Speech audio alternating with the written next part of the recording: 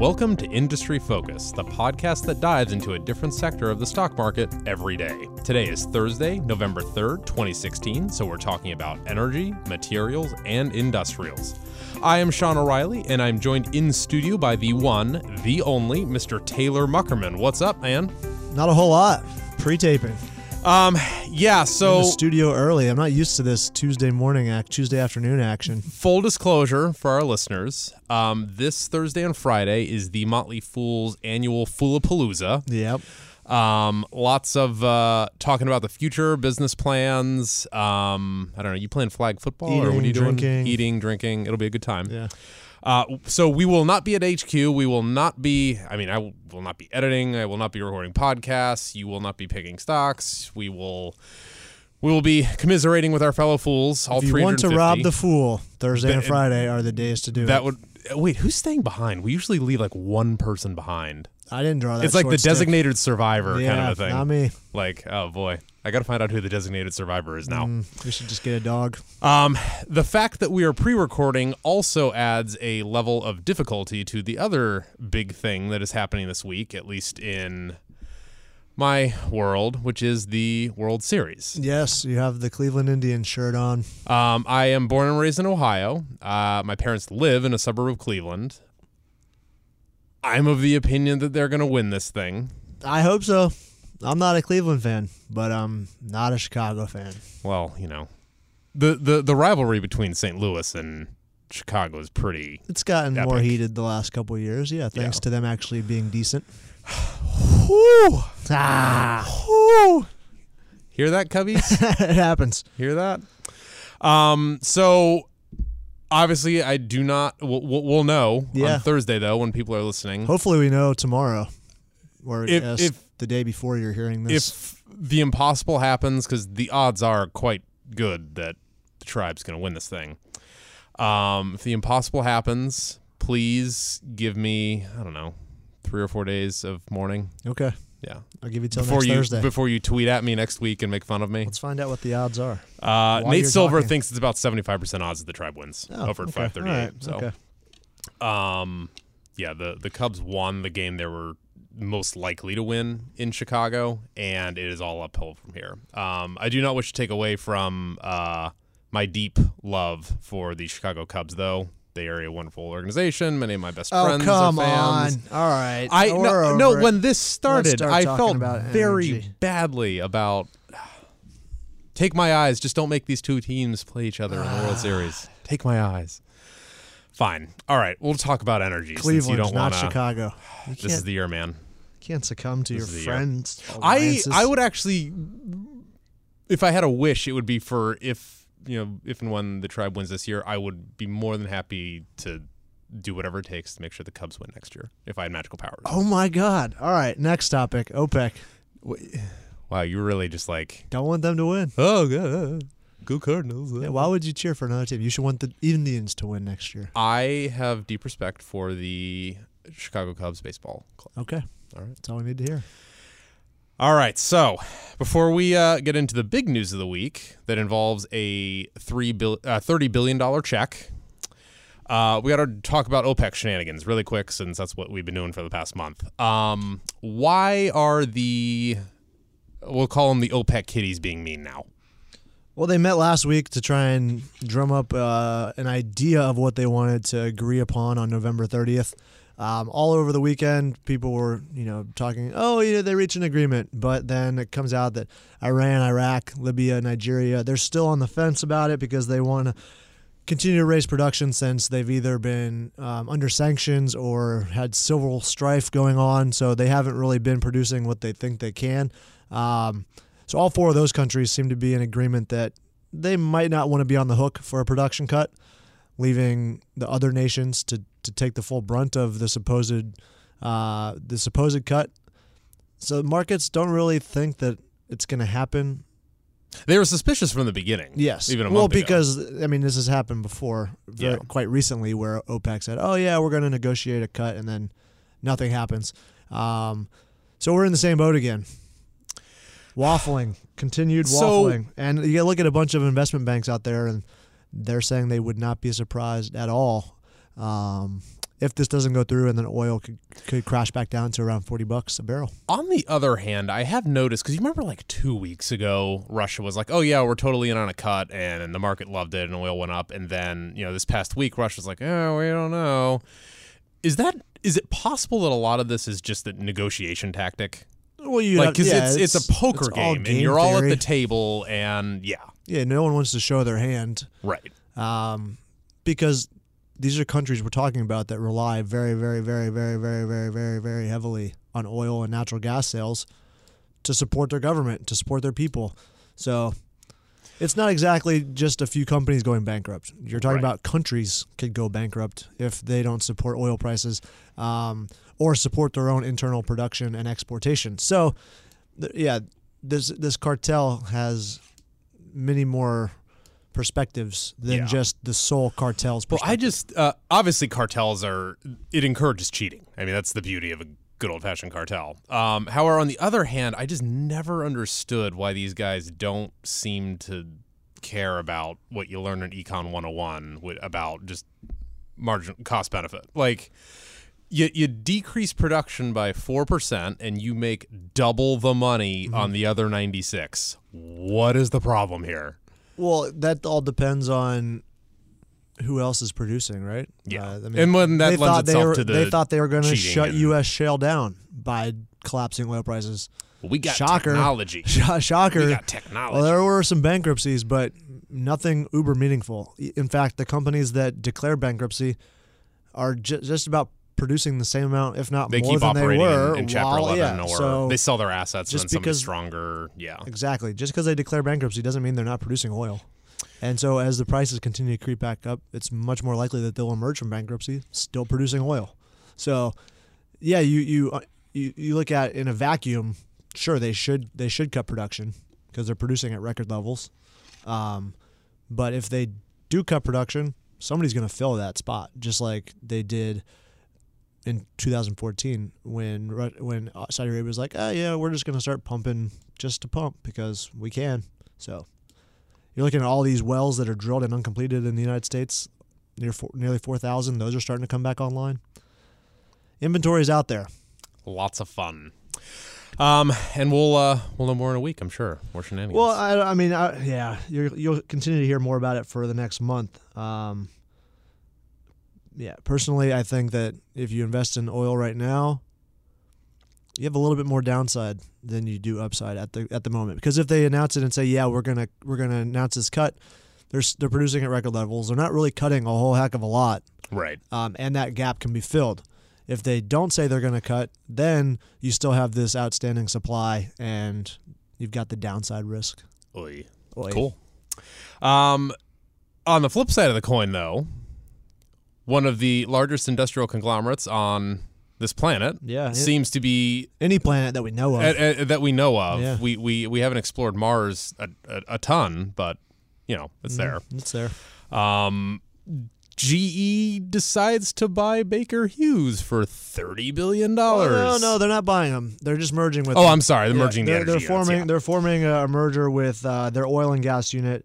So basically, they're writing a $7.4 billion check to Baker Hughes shareholders for 2/3 of the company, or of the combined joint venture. Right, which will be about $30 billion. Yeah, $32 billion in annual revenue. What was your first thought when you saw this come across the wires? Because, I got the push notification from Bloomberg on my phone, and clearly GE's been trying to shift away from the GE financial servicey type thing and just get rid of all that. They've gotten rid of about $200 billion in assets in GE Capital. Be the premier manufacturing industrial company in the United States of America. This is a good way to do it, I guess. Well, so they've already, if not the largest, one of the largest oil and gas equipment manufacturers in the world. And now this joint venture is going to create the second largest oil field services company in the world. So they overtook Halliburton. So right there, I was like, well, son of a gun. My boys at Halliburton tried to make this deal happen where they would officially merge with Baker Hughes, and that obviously didn't go through after over a year of legal battles with regulators. And so now you've got GE stepping in, and it's kind of interesting. because they've spent $14 billion or so over the last decade on oil and gas acquisitions, and now they're kind of hinting that potentially they could spin that business off one day. What I was kind of surprised because Baker Hughes, even if and when there's a decent recovery in the energy sector, they weren't projected to be making gobs of money for years. Yeah. I looked at multiple reports this morning, and I popped over to S&P Global Market Intelligence, looked at the analysts they polled, and you should take anything that these people say with a grain of salt, but bottom line, they've just been cost-cutting like everybody else. They've been pruning product lines, just focusing on the lines that have a hope of making a decent profit margin. Yep. What does GE see here? I mean, you would have to be looking way down the line. Well, they see a greater exposure to a recovery in oil and gas. Not only so now they're not just an equipment manufacturer; they're actually a services company. They do sell equipment to Baker Hughes, so there's some synergies that can be exposed there. They say they'll continue to sell equipment to other service providers outside of Baker Hughes, which I would have to imagine that would be part of any regulatory approval. Yeah. You can't just go ahead and cut off the faucet to other competitors. When you look at this, they still expect oil to be around $45 to $60 a barrel out till 2019, the end of that year. So they're not expecting this big, huge recovery. I mean, $60 a barrel isn't too far off. I mean, it's about a 25, maybe a 20% increase in oil prices, but in the grand scheme of things, it's still half of what it was a few years ago. So I think this is just them placing a bigger bet on a recovery, maybe not an immediate one, but yeah, a sustained recovery in oil and gas and the technological advantages that they can probably discover by combining a services company with an equipment company. You get a little bit better communication. You might understand some changes that need to be made in the products that GE was originally making, more so than if Baker Hughes was just kind of giving them feedback as a customer. Right. So I think there's a little bit more incentive there to align product and service. Funny you bring that up because, again, most people don't realize Baker Hughes is in 80 countries. Yeah, they're very, very widespread. They, Europe, North America, they're off the coast of Africa. They're, I do believe, a bit in the North Sea in terms of operations. So that's interesting you talk about the information, though. Yeah, I mean, there's definitely going to be some exchange there. I mean, you would have to imagine that IP would be one of the big reasons why GE thinks that this could work out. And then you start to think about GE as a whole. They have a $25 billion aviation business. They have a $21.5 billion power business, almost $18 billion healthcare business. All those are 2015 revenue levels.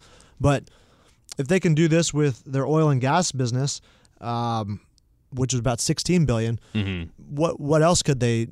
What other kind of joint ventures could they do, or possibly spin out into a separate entities from these other companies that would be a pretty meaningful player on their own in any of those industries I just mentioned?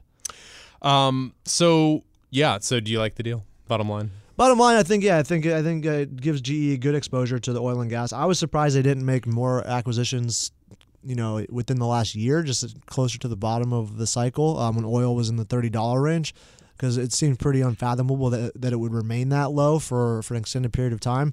And they had the capital. So obviously they didn't issue any shares for this. They're just forking over some cash, some as in $7.4 billion.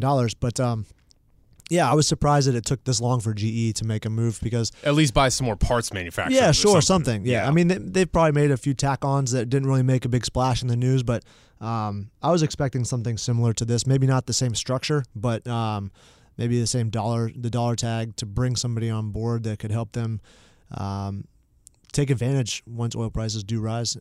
Cool. So really quick before we head out, wanted to get your thoughts on a couple of oil majors. Yeah. ExxonMobil, they had the potential accounting scandal. I don't even know how to describe it. Yeah, it was the SEC said they were investigating. Yeah, it is kind of wild that their oil reserves haven't really come down in light of oil prices of the past few years. Yeah. However, on the other hand, Exxon is known for its conservatism in estimating reserves. So what's going on here? Well, they say that so they say. Yes. They're known for what they say. That being said, Exxon might have to lower its reserves. Yeah, just found out. They say that they might lower them by about 19%. And this isn't going to be a global reduction in reserves. This is going to be predominantly coming out of their Kearl Canadian oil sands operations, lowering the expected reserves from that by about 75%. And is that price-based, meaning... Yeah, so you and I both know the costs associated with oil sands. Yeah, so. oil sands is one of the most expensive outside of like deep water. I mean, that's like 80 stop me if I'm wrong, but $80-90 a barrel is what you need to... It's close, yeah, if you really get into the high tail of this Canadian oil sand. So, and you saw Shell, Royal Dutch Shell, sell about $1.4 billion of Canadian oil sands assets maybe a month or so ago. And so just trying to trim down on these higher cost projects, and they're also going to trim a little bit of reserves from other North American fields. So pretty much all coming from North America, predominantly coming from the Canadian oil sands. And this is after they released a 38% drop in third quarter earnings, right along there with Total and Chevron, and displaying lower earnings in this latest third quarter. So it is interesting that they're now saying that they might lower their reserves, and 19% is no small amount. That's yeah. But then again, these are reserves that they can raise the reserves again once oil prices rebound if they do. For sure. So really quick, what did you think of Chevron's cost overruns at its Australian LNG operations? Yeah, so not only... That's supposed to be the growth business, so that's unfortunate. They're heavily invested in Australian LNG, multiple projects, Wheatstone and Gorgon being two of the largest, if not the largest projects in the whole Australian LNG scene. And yeah, you're looking at total in Australia's LNG market, $50 billion in cost overruns. Whoa. Yeah. So... we're talking about $5 billion more from Chevron they just announced on their Wheatstone LNG. But the largest by far, you look at its Gorgon project, and that was projected to cost $35 billion. It's now right around $54 billion. It was a lowercase Gorgon when it was supposed to be 35. Yes, now it's a capital. Now it's capitalized. Every single freaking letter is capitalized. And that's not only the most expensive projected, but also the most expensive now being realized. Were there hints of this stuff happening? Like this? Well, they slowly announce these things $1 billion at a time until all of a sudden you're like, holy smokes, that almost doubled the price of what they were expecting. Granted, these projects supposedly have 30, 40-year lifespans. But you look at the price of LNG in the spot market when some of these projects were announced back in 2012, 2013. Seemed like a good idea at the time. And it's like 2/3 lower now. So not only are you spending more, but you're not making as much if you're selling LNG right now. So they're definitely hoping for a rebound. But, yeah, they're not the only one. Woodside canceled a $40 billion project that they were partnering with BP and Shell There's on. these CapEx cuts again, and man. Shell canceled a $20 billion project, the Arrow LNG project. So at least they're not overrunning. They're just scrapping them all together now. Yikes. Yeah.